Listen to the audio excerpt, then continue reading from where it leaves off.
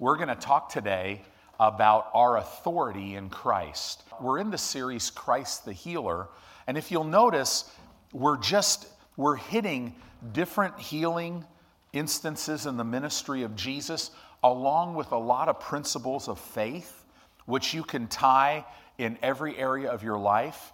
A big part of laying hold of what God has provided for you, whether it be healing, whether it be provision, whether it be anything that God has in your life for you to do, it's going to take you walking in your authority as a believer.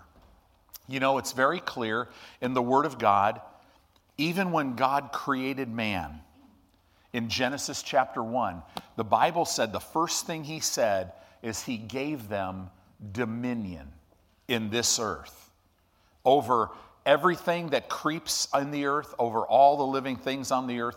He gave them dominion. That is literally sovereign rulership, sovereign authority. The first thing He did when He made man is He gave him authority. That was part of God's original plan. And then He told them, be fruitful, multiply, and replenish the earth and subdue it. That means conquer, because Satan was here. Conquer it, and conquer it in such a way that it's disabled from future rebellion. So that's what He told Adam and Eve. In Psalm chapter 8, it even goes on and it says that, you know, here's an angel going, God, what is man that you're mindful of him? Right? And then he goes on and he says, but you've made man a little lower. And it says in the King James, the angels. But that word is not angels in the Hebrew language. It's the word Elohim. In other words, God made man a little lower than Himself, which makes sense, doesn't it? We're made in His image and likeness. In other words, when you know your identity, your behavior will follow suit, right? And so, are we God? No. No, but we have delegated authority given to us by God to have dominion in this earth. Do you know Satan, he is a defeated foe. Your foe is a defeated foe. All these principalities and powers, they've been completely stripped. They have no power, but they are amazing at deception and distraction. And they'll throw thought after thought to try to get you to take these thoughts and start speaking them so that they can build a belief in your heart that and then a vain imagination in your mind that you're to live a way that is not what this word says. And what's hard is the last about 300 years, we've had a lot of nonsense preached. Well, you never know what God's going to do because His ways are higher than our ways. Do you know that's in the Bible? But then they stopped. Because the next verse after it says that, but God has revealed those ways to us by His Spirit. But if you don't read that last verse, all of a sudden people in the church are going, well, you know, like I grew up in a denomination that if you had something in your life, like let's say you needed money or your body, you were sick, Lord, would you please heal me if it be your will? That's how we prayed. I didn't have any idea that that's not how you pray.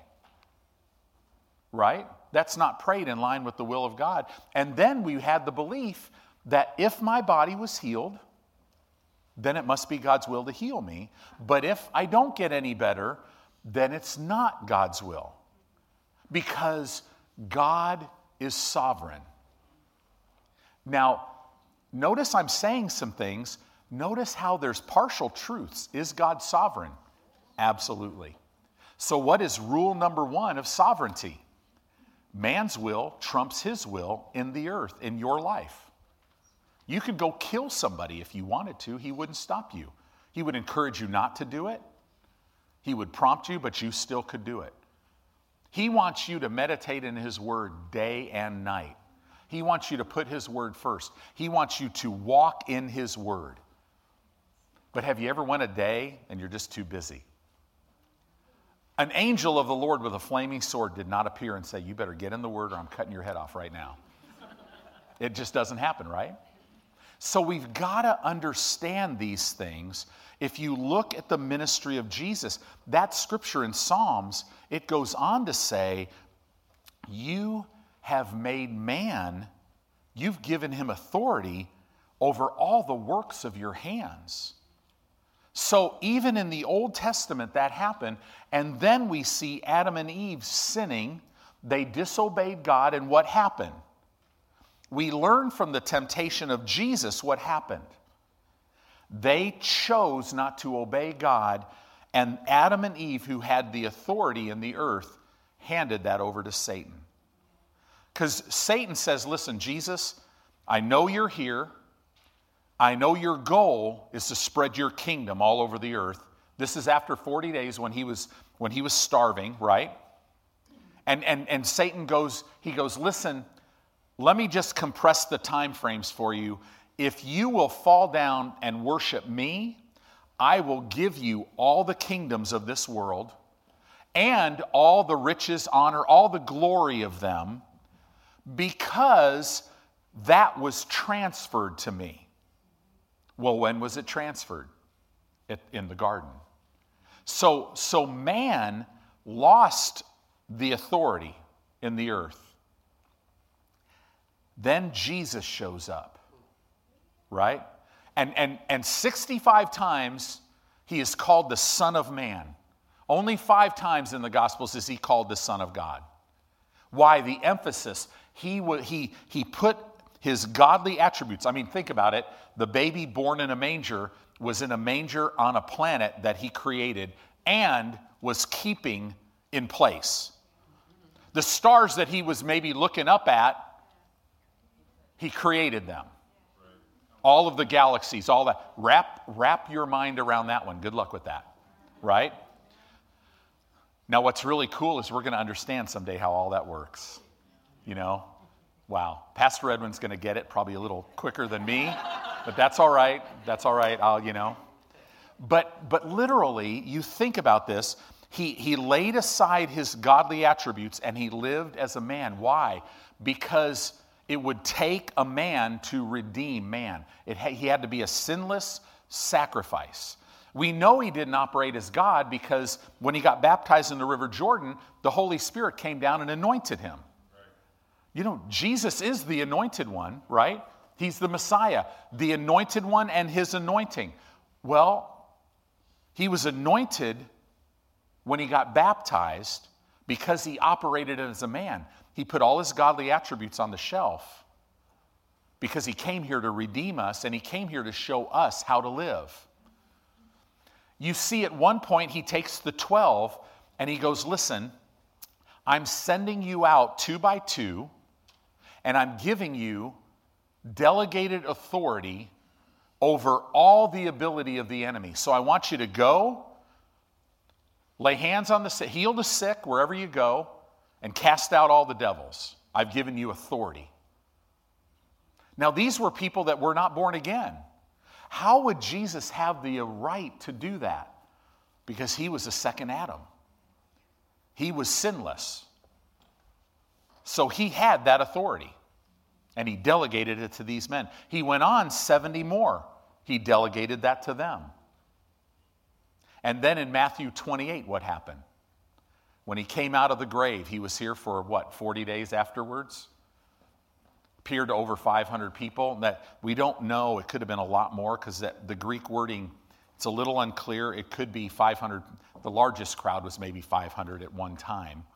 But we don't know. But regardless, when he left, or when he was standing in front of his disciples, he said, listen, guys, today's a new day. Now, all authority has been given to me. So Jesus didn't even have all authority when he was on the earth. Why? Because Satan still had the keys of death and hell. So what happened? Listen, when Jesus is on the cross and he closed his eyes to this world, the Bible said, remember how he said, no man's going to take my life, I'll lay it down? It says in the crucifixion, he gave up his spirit. So he laid it down. He said it was he goes, it is finished. And then what happened, his spirit came out of his body, and now he had to go into Sheol. It had 2 compartments. It's in the earth. There was paradise where all of the righteous dead were, right? Remember, he appeared. We had, what was it, Moses and Elijah on the Mount of Transfiguration. Why did they appear? Well, think about it. God always tells his prophets things. So no doubt, here's Jesus. Eli and Mo show up, right? And the disciples are like, wow. And what is Jesus saying to them? He goes, go tell everybody in paradise, I'm here, I'm on the earth, I'll be there shortly. And that's what they did. They went down and prophesied, right? So now he's down. But see, when he closed his eyes, when he was on his way to paradise, what happened? The angel of death and the angel of hell, he dealt with them. And he stripped them of those keys. So you and I will never taste death. We will never, ever taste spiritual death, ever. When we die physically on this earth, because our body doesn't have this new nature, it's not glorified yet. All death now for a New Testament believer that's why the word means separation. My spirit just separates from my body, and I am present with God forever. I'll never taste death. To be honest with you, physical death is probably the most exhilarating feeling anybody will ever face or experience. I have a feeling that those of us sitting here probably aren't even going to sense that too much. I think we're going to hear a trumpet, and we're going to be changed, right? So this is how it happened. Now he's saying all authority, because now, not only did he have all authority over the devil, I mean, you see him on the earth, right? Syrophoenician woman comes to him about her daughter who's demon-possessed. And he calls her a dog, which is what Jewish people called everybody else who wasn't a Jew. But you saw her humility. He was trying to get her in a place to stop being manipulative, to get him to do something. So he calls her a dog. He says, listen, I'm not called to you. I don't give the children's bread to dogs. And then you see her humility. But Lord, don't even the dogs eat the crumbs? And Jesus saw her faith and says, hey, your daughter's well. Notice he never said, okay, I'm going to do it for you. Okay, in my name, Satan, you get out of... He didn't even acknowledge the devil. It's hilarious. Guy brings his son who is tormented by a devil, demon-possessed. It throws him in water, throws him in fire, comes to his disciples. Listen, they're too busy talking about who's going to be the greatest in the kingdom of God. They're unable to cast this devil out. Jesus shows up. And the father brings his son. Immediately, like Satan always does, he throws a fit. The kid starts freaking out. Jesus doesn't even acknowledge that. Doesn't even move him. Why? Because he tells us to give no place to the devil. Right? Isn't that Nehemiah 8:10? We're to give no place. No place. Do you know you don't pray to God, oh God, please get the devil out of my life. Get him out of my finances, get him out of my body. You can't find one scripture. But you can find, for a New Testament believer, James 4:7, which tells me that if I submit myself to God and then resist the devil, he'll flee from me. God always tells you and I, you take care of him. I already took care of him. I've already stripped him, so now you keep him out, because he's an outlaw. He operates as an outlaw. He doesn't care that you've been redeemed. He's going to try to talk you into the fact that now that really, God will heal some, but not others, even though that's not in the Word. Oh, God will bless some, but this is just your financial lot in life. Those are all lies, right? God is no respecter of person. What he's done for one, he'll do for all. He is all of our provider. He's all of our deliverer, healer, everything. But we've got to keep our eyes on him. Otherwise, we're going to become faint and wearied in our minds. The battlefield is the mind. He's trying to deceive. But Jesus had authority. And then in Matthew 28, he said, after his resurrection, he said, listen, all authority in heaven and in earth has been given to me. Now you go in my name. The name of Jesus holds all the authority and all the power, and we have his name. So I want to take you through a few verses in Ephesians, and I want to just kind of break this down. So let's go to Ephesians 1. We're going to start in verse 19, and I want to show you. We're just going to take like Ephesians 19, or chapter 1, verse 19, to about chapter 2, verse 6. So what is that? 19, that's what, 4, 6, like 10, 11 verses, right? But we're going to go deep with this today because you got to see that you have been given authority. What does that mean? You can take your authority in the name of Jesus and change everything in your own life, and it helps you to yield all your fruit in your season. So you guys ready for that? Hallelujah. The book of Ephesians. So in the book of Ephesians, the letter that Paul wrote under the inspiration of the Holy Spirit, it's literally Paul stepping back and giving us a big picture view of God's plan. The first 3 chapters tell us who we are in Christ. The second 3 chapters in Ephesians tell us now that we know who we are, now this is what we do, right? This talks about God's plan, what he's done, what he's going to do. It lays it all out. So in Ephesians chapter 1, in verse 1 through verse 14, Paul talks about God's plan of redemption. That is, you know, if you're in school right now and you have an English teacher that says, hey, you can't write like that, because that's a run-on sentence. This is the greatest run-on sentence of all times. In the Greek language, this is one sentence. The first 14 verses, right? Paul was a preacher, right? When he said in closing, it meant nothing, right? I mean, somebody actually fell out of a window because they were sleeping and died, right? And had to be raised from the dead in Paul's meeting. So in these first 14 verses, Paul talks about God's plan of redemption. He says this, that we were chosen in Christ before the foundation of the world. That's a pretty big statement.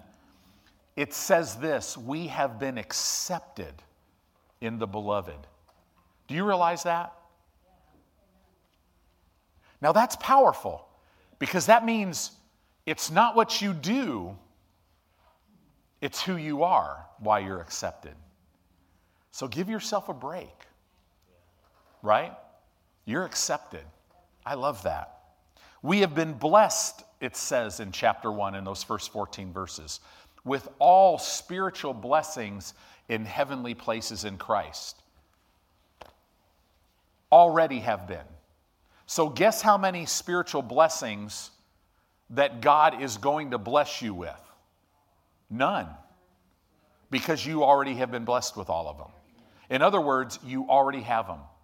If you look at the epistles, you get beyond the Gospels and you start going through the epistles, Galatians, Ephesians, Philippians, Colossians, all these epistles, it doesn't tell you what you grow into, it tells you what you already have been given. That's what they're all about. He identifies that this was all because God wanted to. God did all of this for us. Why? Because he wanted to. His great love for us. It has nothing at all to do with us earning it or deserving it. You have to get that revelation in your heart. Because otherwise, you'll jump on, man, you know, there's different brands. Like I've got a treadmill, and the brand is True. But there's a treadmill spiritually, and it's called Works. It's satanic. And the harder you run, the faster it goes and the more it inclines until you hit your face and it throws you off the back. And then in surround sound, echoing all throughout your mind, the enemy just puts you down and tells you how you're never going to be able to overcome anything. And all of it's lies. Amen. So we want to stay away from works. We want to only work out what he's working in, right? Because there's grace to do that. Ephesians talks about God's great plan of redemption. And now in verse 15, let's read this.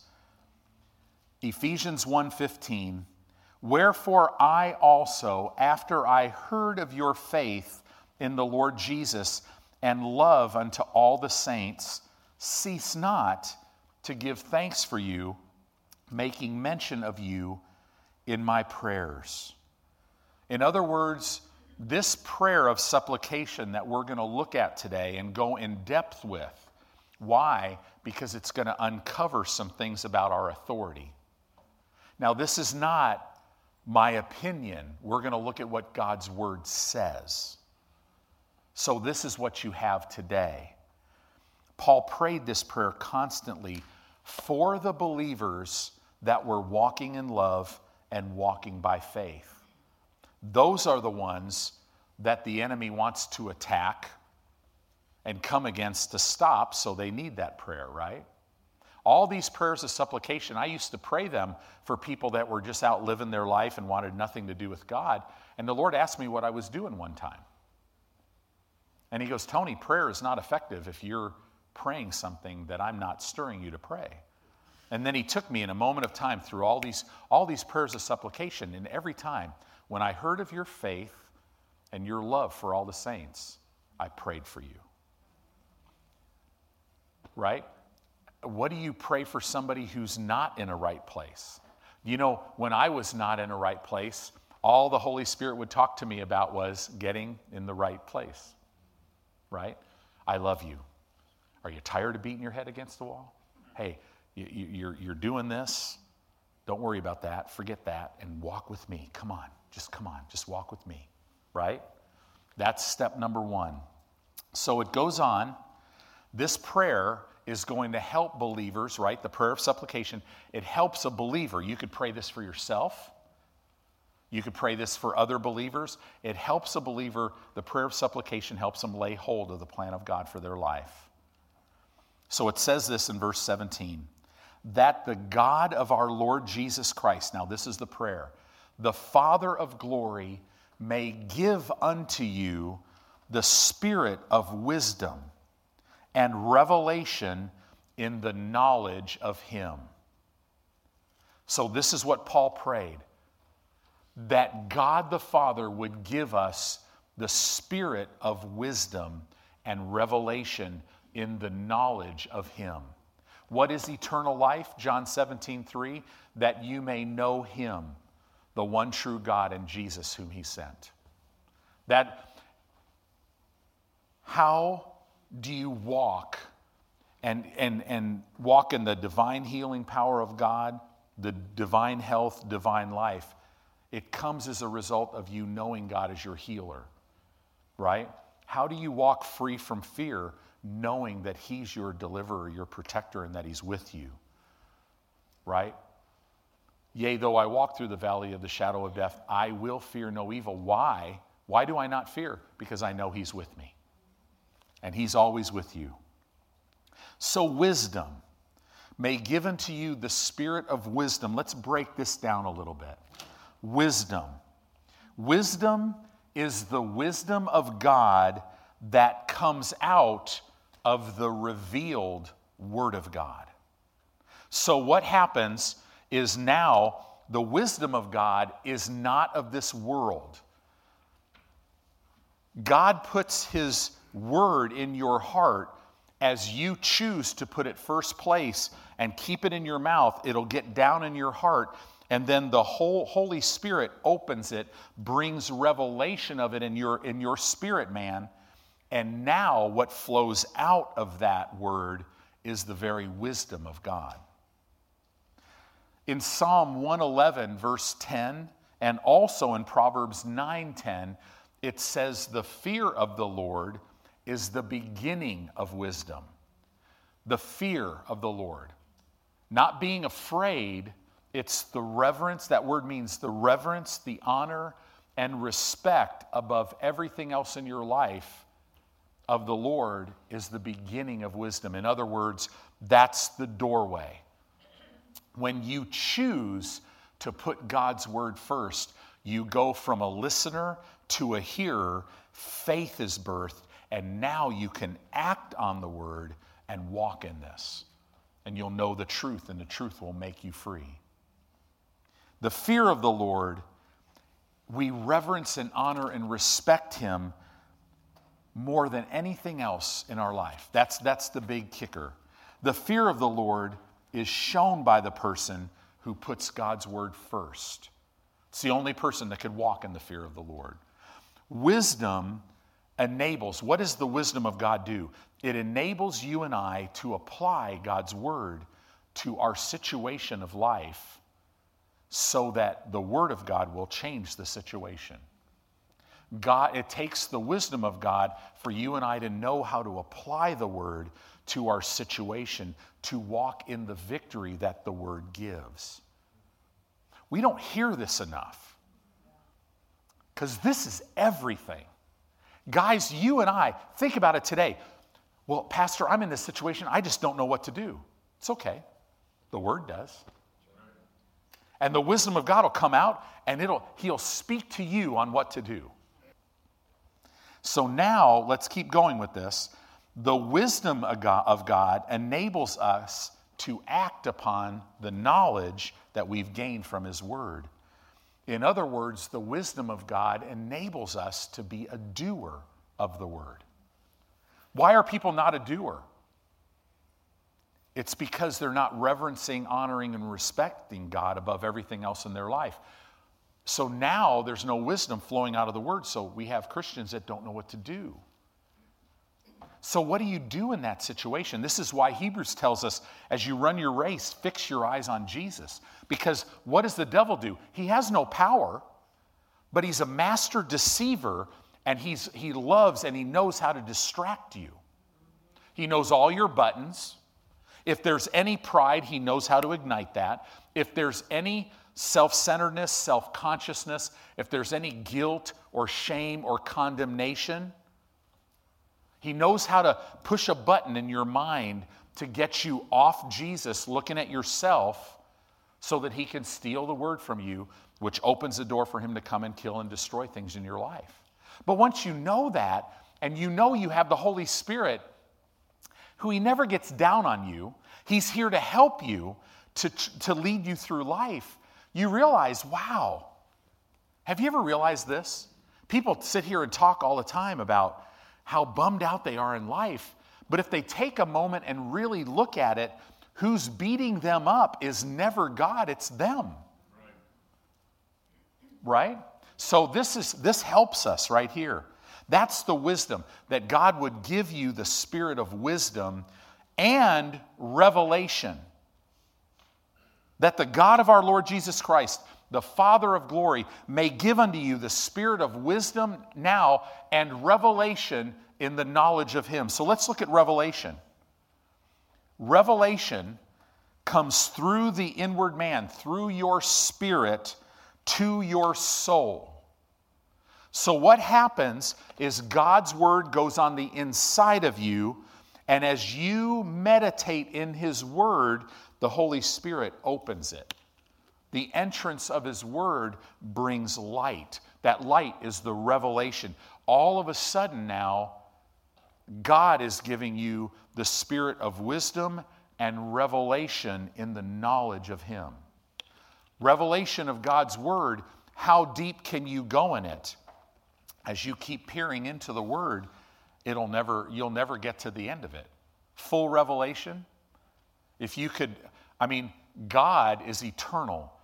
He's vast. 1 billion years from now, we're still going to be learning new things about our Heavenly Father. It's amazing. When God's word is opened up by the Holy Spirit within your spirit, then the light of God's word explodes in your mind and causes you to see what you didn't see before. This is how it works. Revelation, all of a sudden the Holy Spirit brings revelation. Light comes out of the Word, and your spirit understands it. Your spirit communicates that into a thought, and all of a sudden in your mind it just goes off. Have you ever been reading the Bible? And all of a sudden the verse just jumps. You're out, you're hearing me preach with that soothing voice. And you've got that cup of coffee in your hand to stay awake. And then all of a sudden, I'll say something. I'll read a scripture or I'll say something about a scripture, and all of a sudden you're going, wow. Or me or any other teacher, you're listening, whatever, you're reading the Bible, it's like it jumps off the page at you. That's revelation.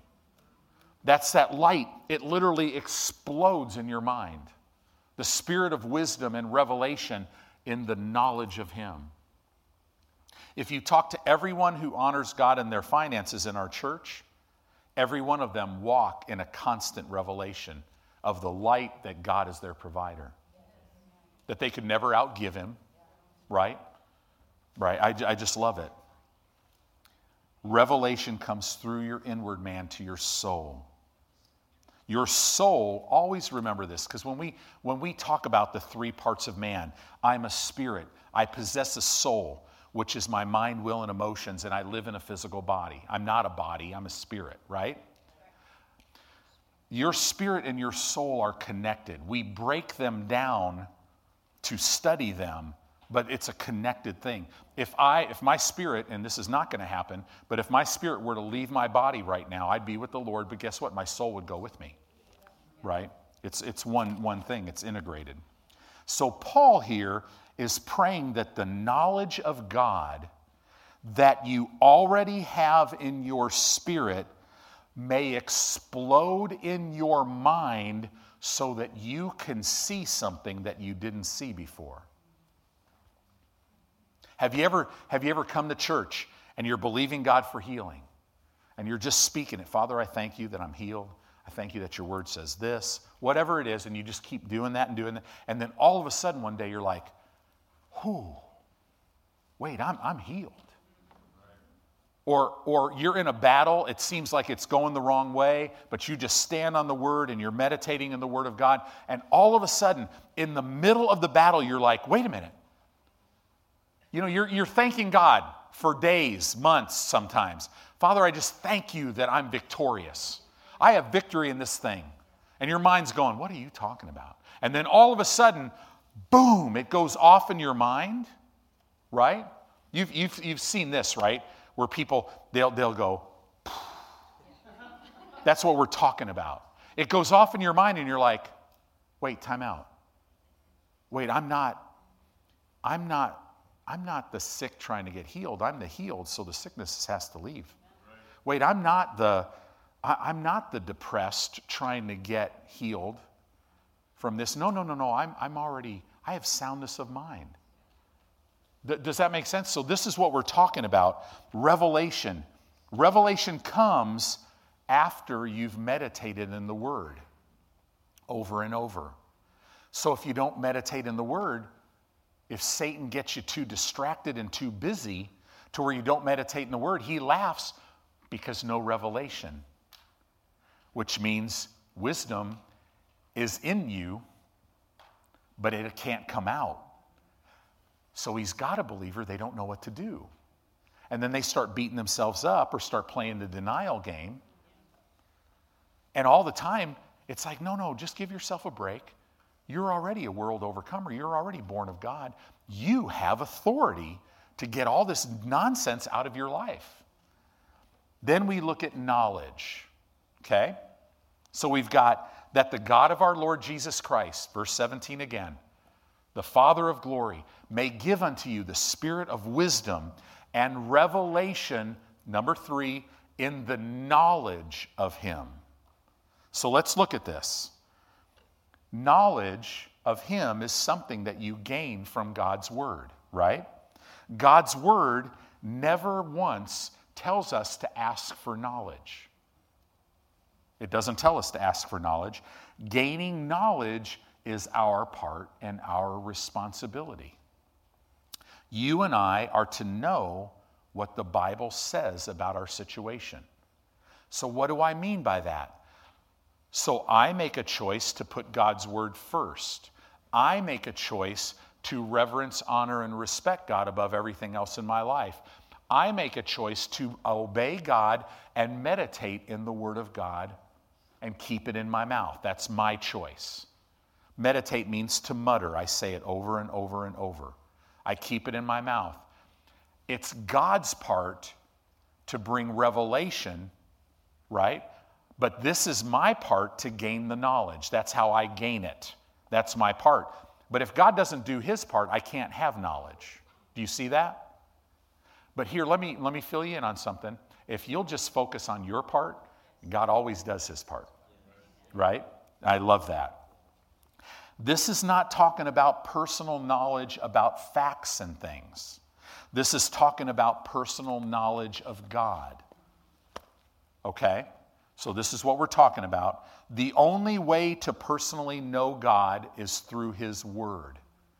Or I should say that's the foundational way, through his word.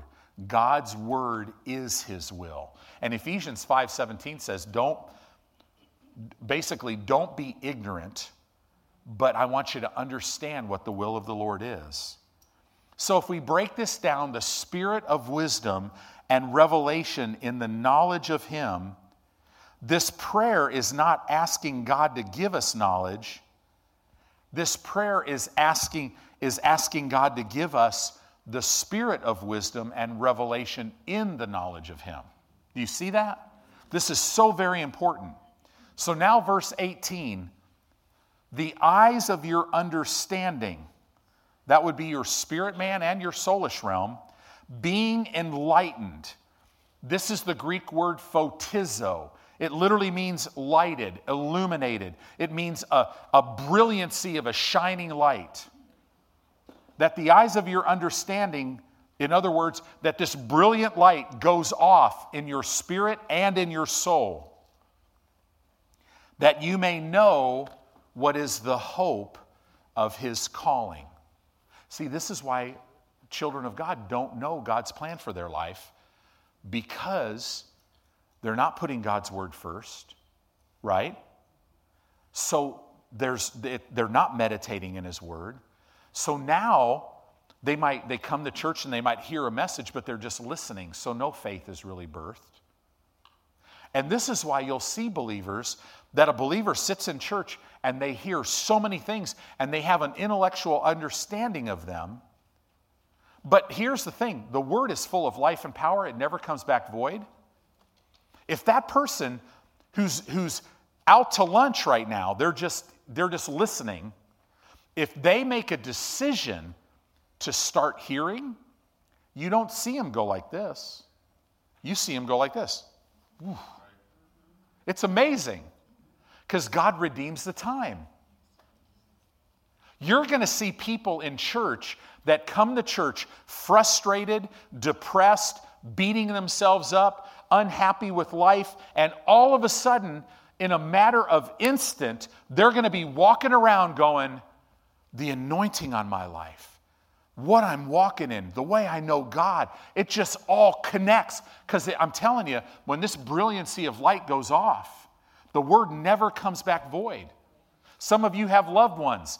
They're out there, they're just living for themselves, want nothing to do about God, but they've heard God's word, even though they listen to it.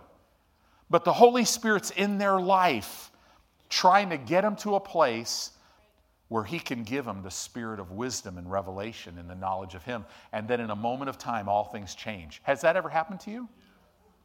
I remember when the Lord had me step out of ministry. Literally. Go back into the corporate world. I'm like, are you kidding me?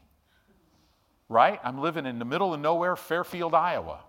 But had I not taken what was considered a step backwards, I wouldn't be here today. But during that time, I preached in a couple churches that there was one church that was going through some stuff, and a pastor asked me to go there. God's used me many times to clean up messes like that in a good way, not in, just go preach the word, whatever. And the last time I preached there, I think I preached there 4 times. They put a pastor in there who's still there today. Powerful church. It's wonderful. I mean, I did a little bit of that, but really I just kind of stepped out of ministry. And when I stepped back in the ministry, the anointing on my life, oh my gosh, it just went, whoo. It was the coolest thing. Get ready. You're going to see backslidden believers, people who have walked in offense in the church for years that, there's no church good enough for them to come to because, wow, you're going to see them become spiritual giants. Why? Because they really always were. They just never saw it, right? So get ready for that. It's awesome. That you may know the hope of his calling, that's God's plan for your life, and what the riches of the glory of his inheritance in the saints. God wants you to know not only his plan for your life, but that you have an inheritance and that money will never stop you. God will bring all the people, all the money, all the finances, all the wisdom. He will teach you how to profit. He'll move you. He'll do everything. You have an inheritance, but you'll never see it if you don't get the spirit of wisdom and revelation and the knowledge of him. Isn't that amazing? We sang that song. I think it's hilarious how Pastor Mark picks these songs. Heaven lives in us. This is what I'm talking about. Everything is in you right now. You've not disqualified yourself. You, as you sit here, are a world overcomer. There's greatness in you, and Satan wants to keep you from seeing it. And when you see the greatness in you, listen, it doesn't make you self-centered. It makes you God-centered. When you don't see who you are in Christ, that's why you're self-centered. It's amazing how that works. And it says, and also, what is the exceeding greatness of his power to usward who believe, according to the working of his mighty power. God wants, Satan doesn't really care if we talk about the power of God. He just hates it when we talk about the power of God to usward who believe. When you believe God's word, there is power to change everything. And it says here, according to the working of his mighty power. The eyes of your understanding being enlightened, that we would know God's plan for us, the inheritance that we have in him, and the power that is available as we walk believing his word. These are the three most important things that you can know as a believer. Along with, but see, all this really, it's just all dripping in God did this for you because he loves you. These three things, I know I'm spending a lot of time. If you break them down, they deal with the past, the present, and the future. So let's look at this. The hope of his calling. Hope. Hope is always future. This is future. God wants you to know that you have a future. Sometimes you mess up in life and you get to the point where you've dug this rut so deep in your thought life, you think this is my life, and you're frustrated because there's something different on the inside of you. God is saying, no, that I have a future for you. So the calling of God, the hope of his calling, this is God's invitation to man to accept the benefits of salvation. We are called to this. Hope, this is a future thing. We have great hope. And Bible hope is not human hope. Hope is, gosh, I sure hope that happens, which means it might or it might not. That's natural hope. Bible hope, this word hope, literally is a joyous, confident expectation. It is an expectation that if God said it, it's already mine. If God wants you to know the future in one area, now hear me, saint, he wants you to know the future in every area. God wants you to know the future. Satan wants to catch you off guard. God will keep you ahead of all of that. Paul's letters spoke a lot about Jesus coming back. Paul wanted them to have a revelation knowledge of where they were in church history and that God had a future for them. So many people are worried, especially right now, about the future. They're worried about it, but not us. We don't worry, Philippians 4:6, we don't worry about anything, but we pray about everything with prayer and supplication, with thanksgiving. Why? Because we know we have a future. And then the peace of God mounts guard over our heart and our mind through Christ Jesus. Right? I don't have to be stressed about my future. Paul wanted them to have revelation knowledge that they had a future. Hebrews 6:19, don't turn there. Look it up later if you're taking notes. It says that hope is an anchor for your soul. Wow, that might make a good song, huh? I think I've sang that somewhere. Hallelujah. Don't be worried about your future. Look to the Word of God and know God wants you to know your future. Jeremiah 29:11. It pains me to say this, but in the NIV version, they bring out the Greek really good. Wow. Right? Hey, everybody can get a hit. Right? Once in a while. It says this, "For I know the plans that I have for you, declares the Lord. They're plans to prosper you and not harm you, plans to give you a hope and a future." God said this to people who were in captivity. God always gives hope. See, the Holy Spirit, John 16:13, what does he do? He shows us things to come, right? God wants us prepared. He always wants us prepared. We talk a lot about the end of the church age. Why? We're living in the season of his coming. We're living at the season of the rapture of the church. Paul would talk about that. God wants you and I prepared for the rapture of the church. So what are you called to do? What is the end of the calling on your life? God wants you to know. He wants you to know. Why? Because this will keep you out of worry. Some people are like, it's just my personality. I just worry. No. The principle is you don't have hope for your future, and that's why you're worrying.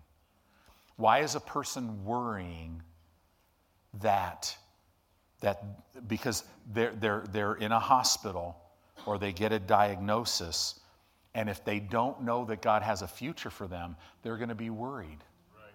Come on. For a Christian, it might not be worried about me, but oh my gosh, what's my wife going to do if I'm gone? What are we going to do if I lose my job? If this business doesn't turn around, we worry because we don't have a hope for a future. I'm here to tell you today, the spirit of wisdom and revelation and the knowledge of him, when you know the hope of your calling, it'll keep you out of worry. Right. Oh man, Pastor, that was worth me coming today, right? That was worth me not going to First Watch to breakfast.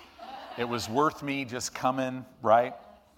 Why is it so hard for people to find out what God has called them to do? Because they don't spend time with God in his word, and they don't spend time with him in prayer. That's it. So let's look at the second thing. What is the riches of the glory of his inheritance in the saints? This is present tense. This is right now. Inheritance. Present tense inheritance. Why? Because of the past works of Jesus. Because of what he did, I now, today, have an inheritance. You have an inheritance in Jesus. Redemption, the remission of sins, healing, well-being, prosperity, soundness of mind. We can go on and on and on. There are also specific parts of our inheritance for us as individuals that differ from another person. Why? Because all of our paths are a little different, right? Even though we're all planted in the same church, it's still different. Even though we might do life together, we all have a different path. Does that make sense? Things pertaining to God's call, God's plan, God's purpose for your life. This is very person-specific. Always know this, that success brings you to a place where you're satisfied inwardly. This is why God wants you to walk as a success. You're at peace inwardly and you're satisfied inwardly because you know you are doing what God has called you to do. This is why God tells you, right? I preached for years. You put family first. Family, your wife and your children are number one. And then I'm married and we have 2 little children, and the Lord says, where's that written? And as soon as he said that, Matthew 6:33 comes up. Seek first the kingdom of God. So, with us, we have these circles. So we have one circle and there's God. Then we have the next circle, and that's Jeanette and I. And then the third circle is our 2 children. Right? And we would tell our kids, because God is in the first circle and we have things priority-wise, we'll love you, we'll be able to be better parents to you, right? My kids didn't even know what being a PK was. They would have other kids come up, oh man, it must be horrible being a pastor's kid. And they're like, what are you talking about? Right? Because they didn't suffer. They didn't suffer because we keep things right.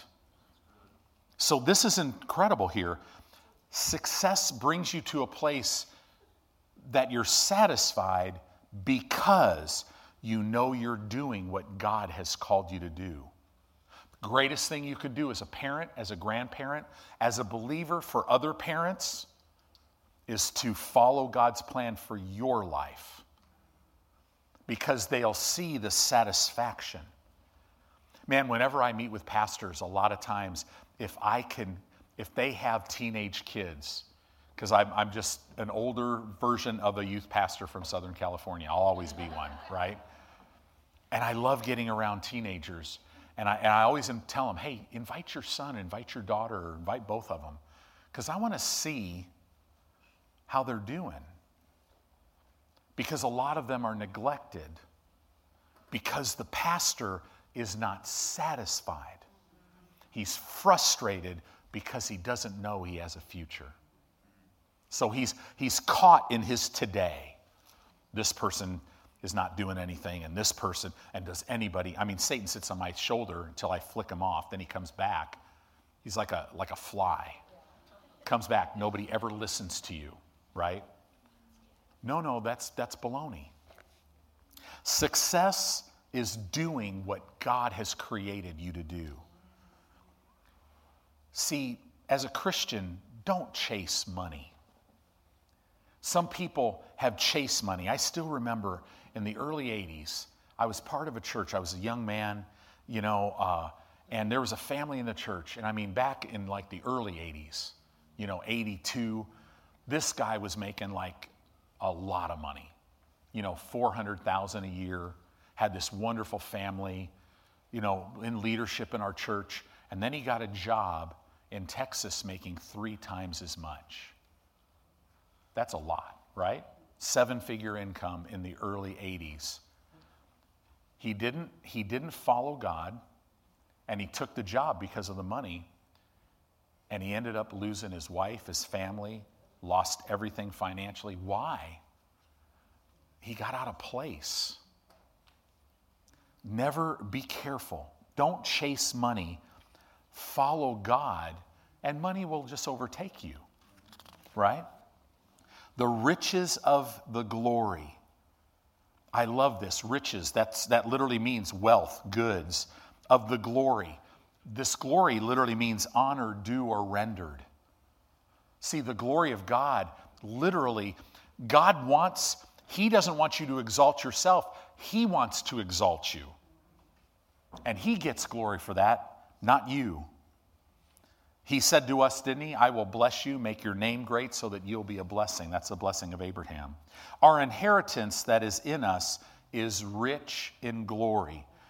Our inheritance is in us, not just for us. So many believers get so into their inheritance for them, and guess what? Your inheritance is not just for you. And that's where we miss a lot of things. There's nothing that we will ever need in life that Jesus hasn't already provided for us in his inheritance.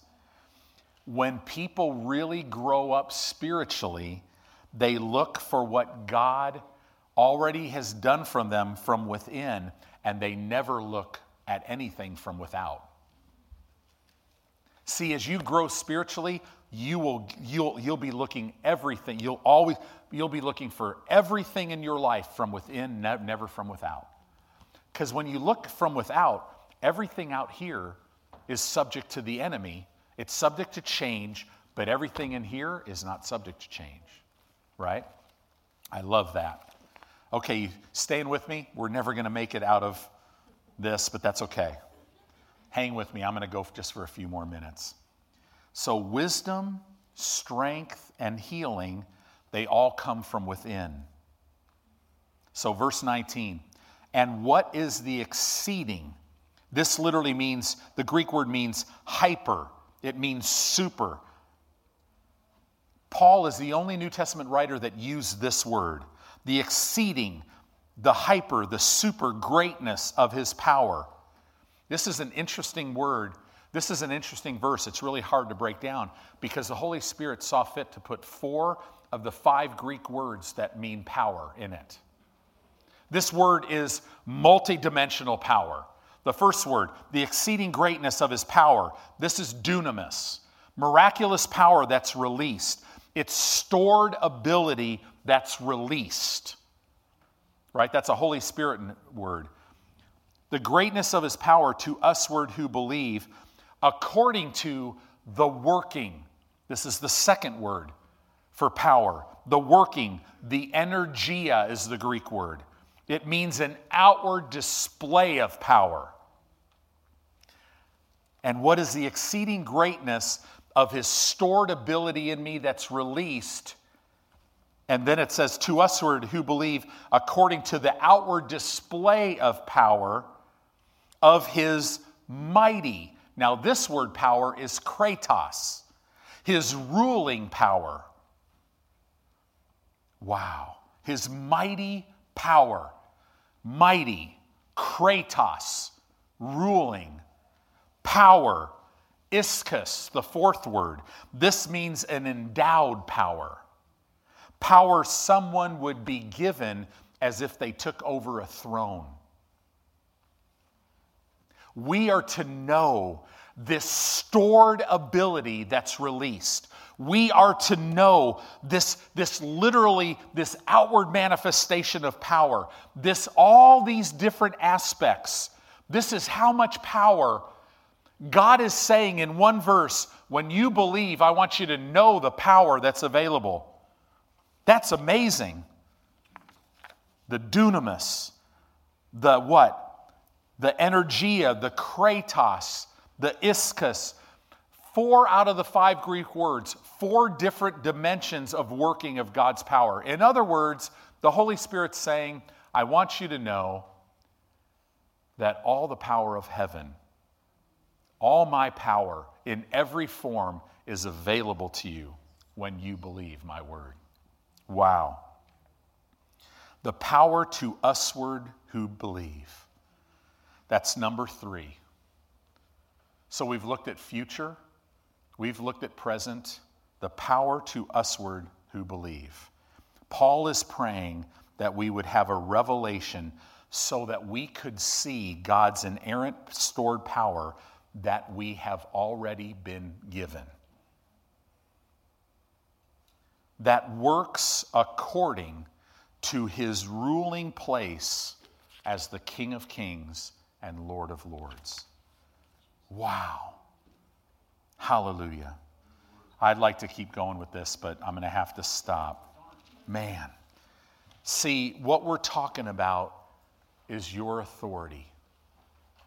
You have authority. Don't let the enemy steal, kill, or destroy.